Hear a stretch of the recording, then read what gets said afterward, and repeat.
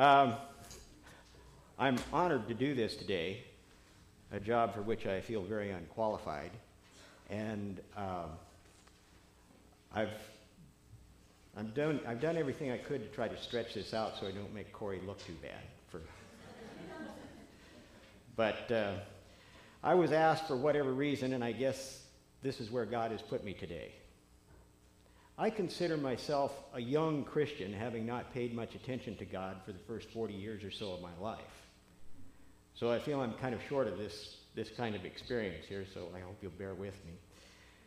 I suspect that the main reason why I'm standing here has more to do with my second grade teacher than with any qualifications of knowledge or wisdom that I might have.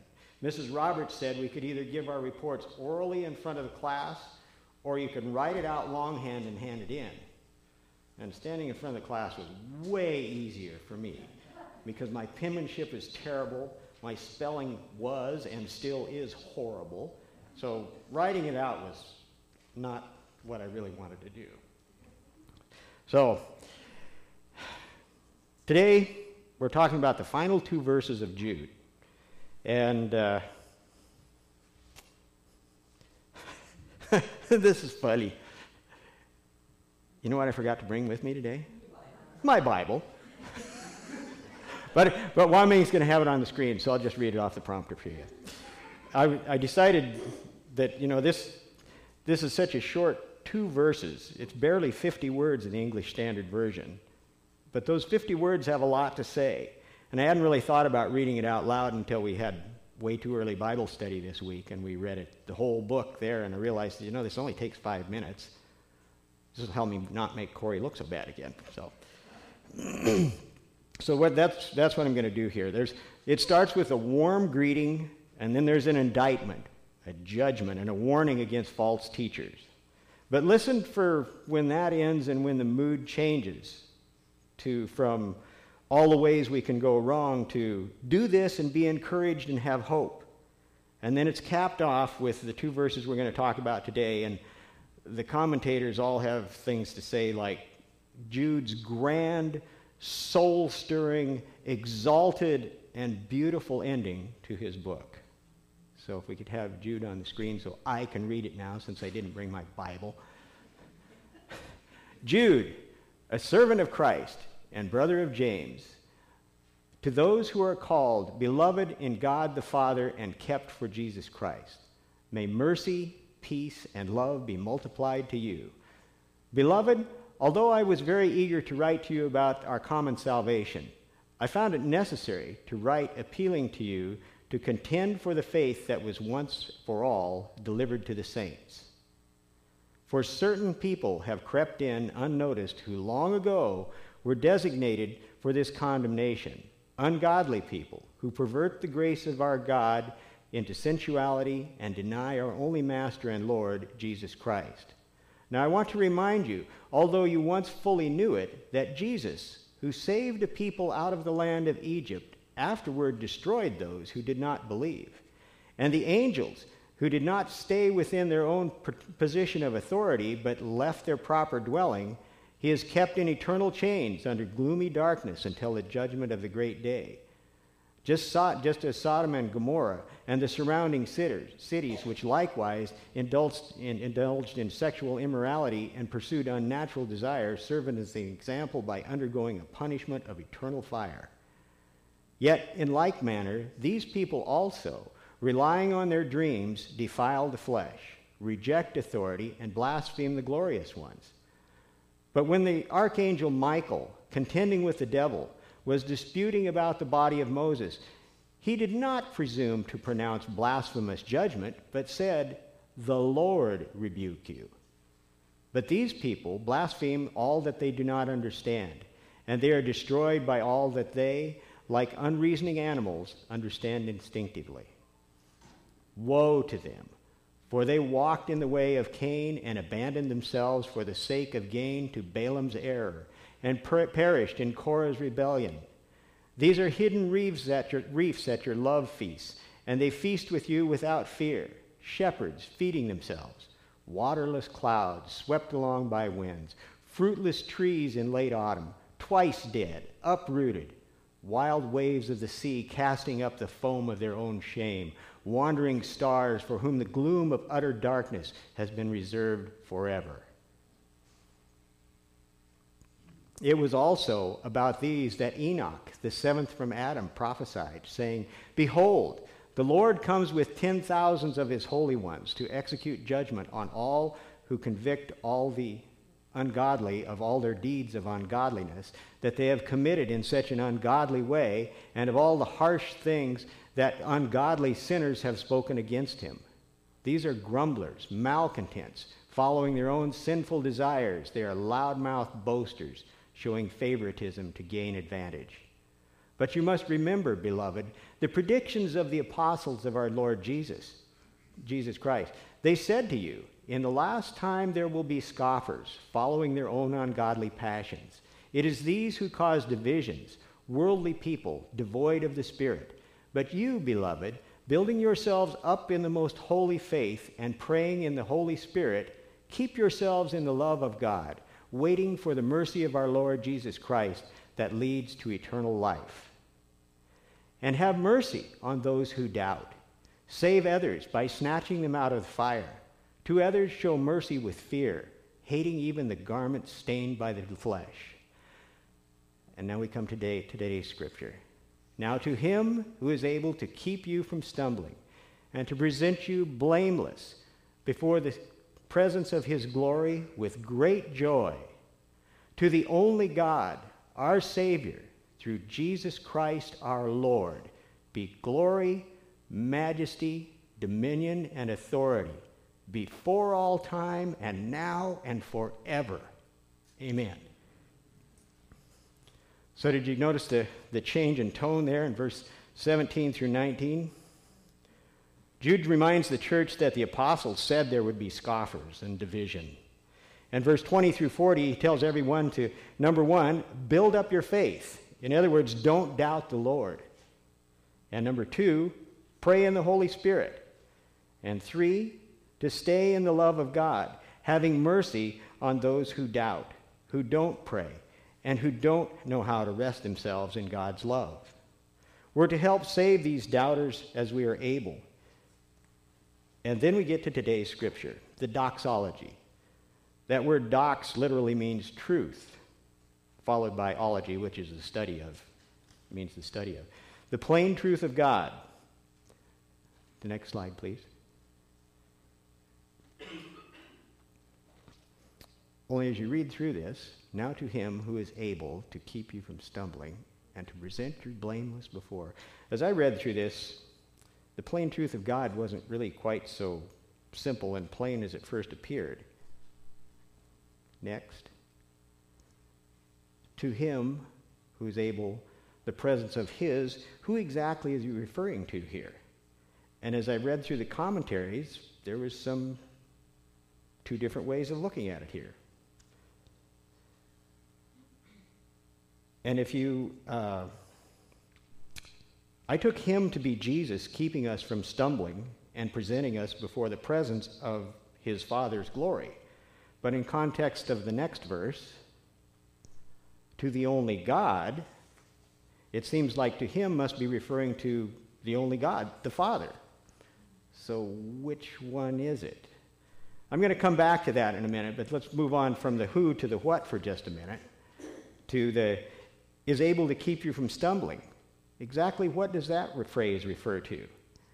In some versions, some translations of the Bible, they have, instead of is able to keep you from stumbling, it says is able to, let me see, I have it here someplace. I tried to do this out of order from my notes and I can't.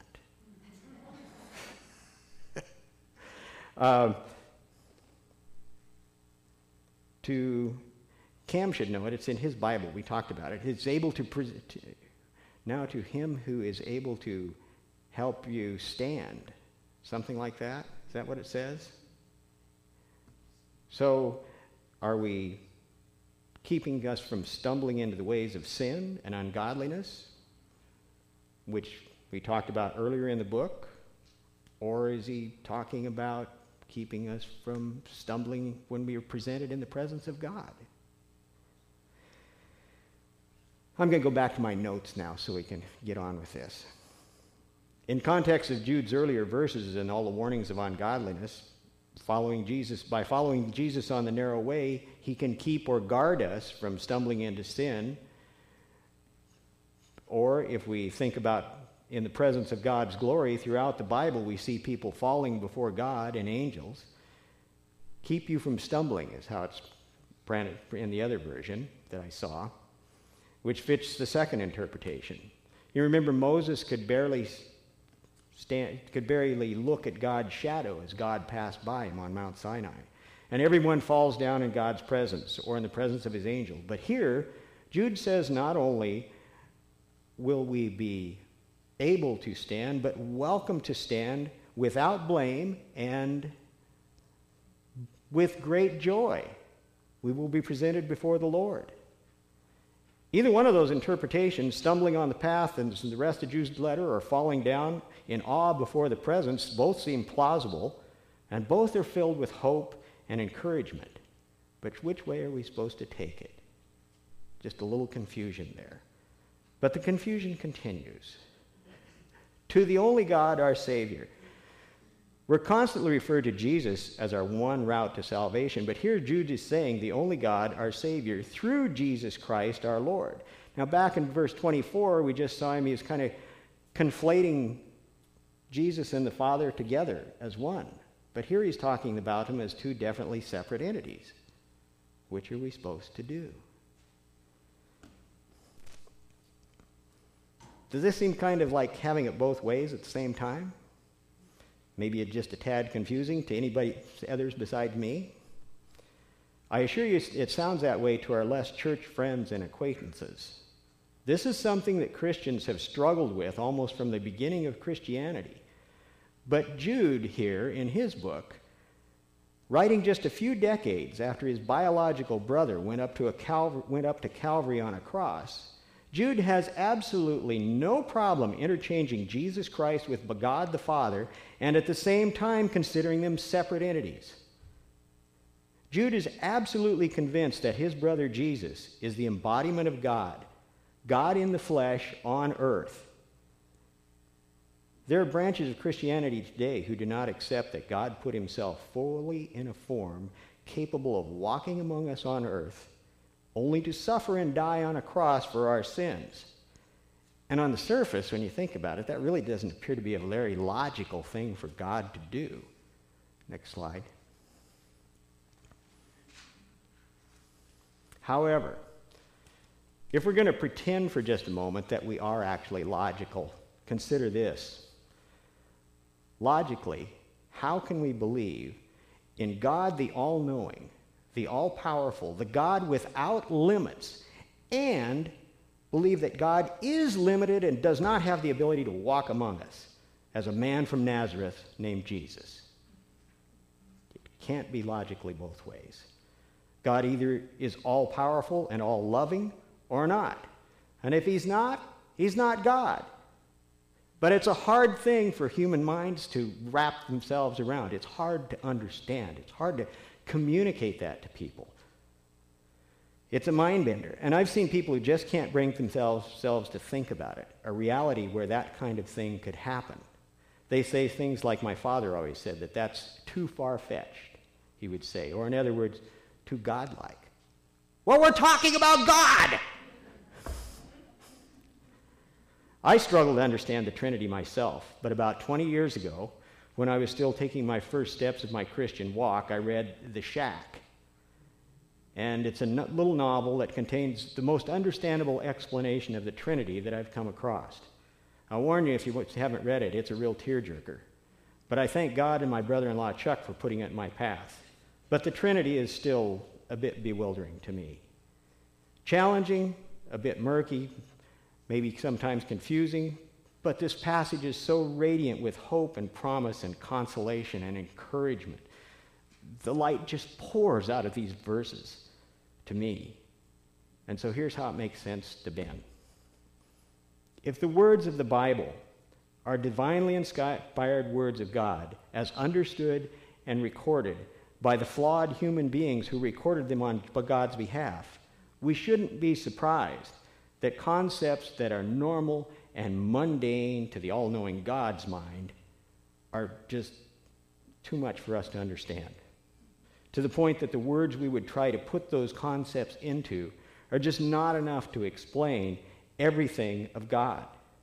It would be like one of us trying to explain text messaging or TikTok to Benjamin Franklin. Can you imagine that? How would you even begin to put that into words for somebody of a different era to understand? One of the commentaries that Corey gave me referred to Jude as the lightning, the eye-burning, intense flashes of light that shines out amongst the books that surround it in the Bible. What we see here, I think, is someone who is on fire with the Holy Spirit. And I think this doxology in the whole letter, in fact, we really get a glimpse of what maybe it's like to be so close to the presence of God. Man, it's like every light in the house is on and burning brighter than ever, and to Jude it's all perfectly clear for a moment or two, but it's a lot of meaning and a lot of weighty words all at once, like we saw in Revelation. In this passage, him and his, who's he talking about here? Is Jude referring to God or Jesus? I think it's both, and either one, all at the same time. I think it's a bit sad if we spend our time on questions like this, when the real importance is being aware of not stumbling. And without God's intercession, we would all stumble into sin all the time. He's able to keep you from stumbling. Somebody pointed out this week, it says able, doesn't say he will. Sometimes we will stumble. Sometimes there's things we need to learn by stumbling. But God is able to keep you from stumbling. Is he talking about stumbling before the throne of God or stumbling into sin? You know, our minds are pretty used to processing things in order one at a time, and we certainly don't expect two messages to be communicated at once with the same few words. But why not? Who are we to say that God cannot do such a thing? Although we were made in his image, do we really expect the mind of God to be as limited as our minds are? Do you think God sometimes forgets where he parked?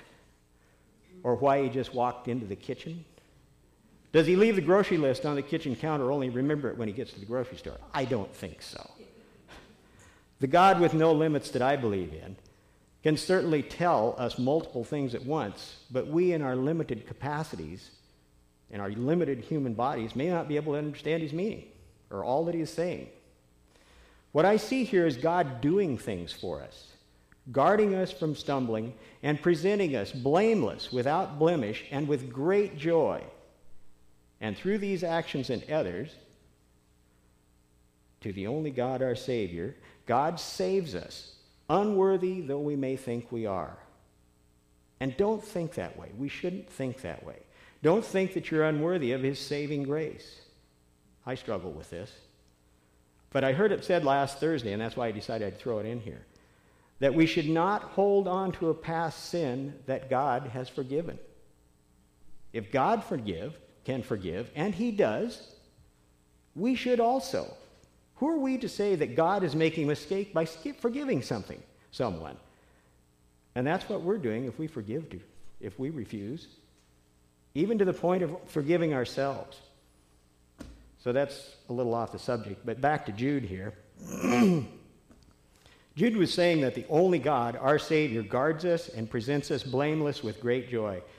And he does this through the work of Jesus Christ, our Lord.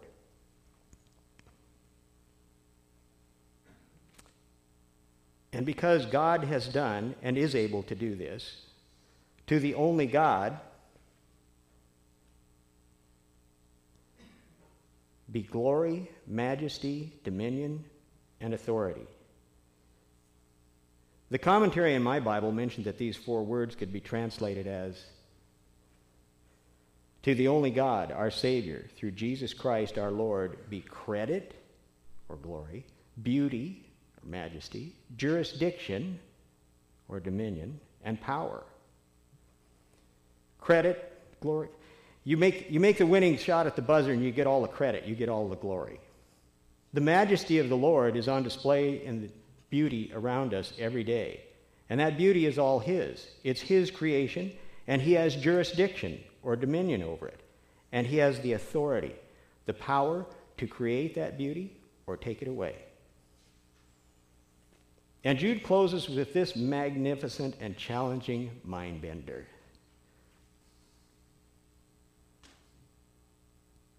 One more, please. Before all time, and now and forever, existing across time, knowing your lives, each and every one of you, knowing all about it, every hair of your head, thousands of years before you were even born. And if we go back to verse 5 in Jude's letter, did you notice this? I want to remind you now, although you fully once knew it, that Jesus, who saved the people out of the land of Egypt, how did Jesus do that 1,400 years before he was born? How is that possible? Is that one of those things that you just dismiss as kind of a God thing and go on, skip over it, kind of gloss over that part of the Bible? Or is it something you kind of skim over, refuse to think about?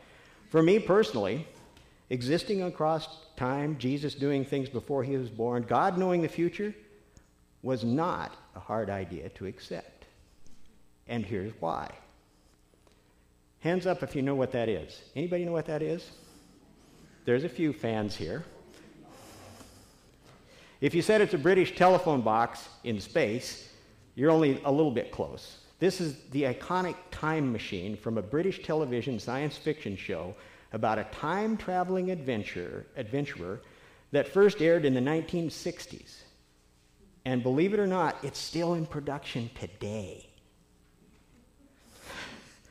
It's an amazing franchise that they were able to keep it alive and relevant and vibrant for so long. But it's call box sized on the outside, but it's bigger than a football stadium on the inside. Kind of like Jesus. Looks like a man, but so much more. The episodes were rebroadcast on public television for years, and they take place in the past or the future, sometimes in space, but mostly here on Earth. Earth before time, Earth in Old Testament times, Earth in New Testament times, and in modern times and in the future. The main character is human-looking, but from another planet. So earthly, but not of this earth. Sound familiar? Like someone else we've been talking about before? And there's more. There's at least one episode where the main character explains why he keeps showing up on Earth. It's because he believes that humanity, we, are worth saving and protecting because of our potential to do good. The main character on this show has died like 14 or 16 times so far and replaced by a regenerated self. That's how they changed actors. When somebody left the show, they killed him off and regenerated him as a new same character, new body. Kind of like being resurrected and brought back in a different body, in a resurrected body. So these are all of the different actors that have played the lead role on this. There's a couple of them up there. It's kind of hard to pick out in that picture, but a couple of them are in black and white. Those episodes were that old. It's all pretty far out there stuff, and a lot of people turn away from it because it's just too far-fetched, too much pretend science. But watching several episodes, especially the more recent ones, you get used to the idea that time is not a rigid barrier to thought or highly advanced minds and technology. This show prepared me to accept the idea that knowledge and thought could extend across time and space, that Jesus, the man, could be from the beginning of time and now and forever. And you know what these people who were the show's main characters, the human-looking aliens from another planet, you know what they're called? Time Lords. So, a very secular television show on what I consider to be, at the best, very secular television network could not avoid bringing the word Lord to broad public attention multiple times in every episode. I believe that our Lord and Savior used this secular television show to prepare my mind to accept the concept of his truly eternal existence, and of him, with a mind far beyond our own, appearing to us in human form, walking among us, experiencing death, being crucified and resurrected, and he's still doing it. It's still on the air. Still quietly, through unexpected pathways, the Lord is here with us, actively preparing minds to receive his love. How amazing is that? Don't you find hope in that? I certainly do. People don't even know what's going on. And here it is. He's amazing, that God. And think of this. The words of these verses in Jude were meant to console and reassure Christians in about 60 A.D. And what I've been talking to you about is that the same words today, in a way completely unthinkable to Christians in A.D. 60, are still a reassurance and a consolation and a hope for Christians, all of us today. When I see this and realize what I think God is doing through a very secular channel, that's amazing.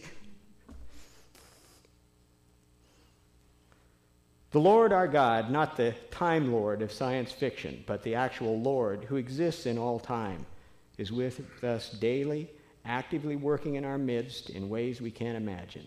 And I've showed you one of those ways, to prepare all of us to receive his love and salvation. So friends, keep your eye on the Lord in all that you do, and keep the shield of faith before you, and he will keep you from stumbling, and with great joy, and by his grace, we will actually stand before him one day.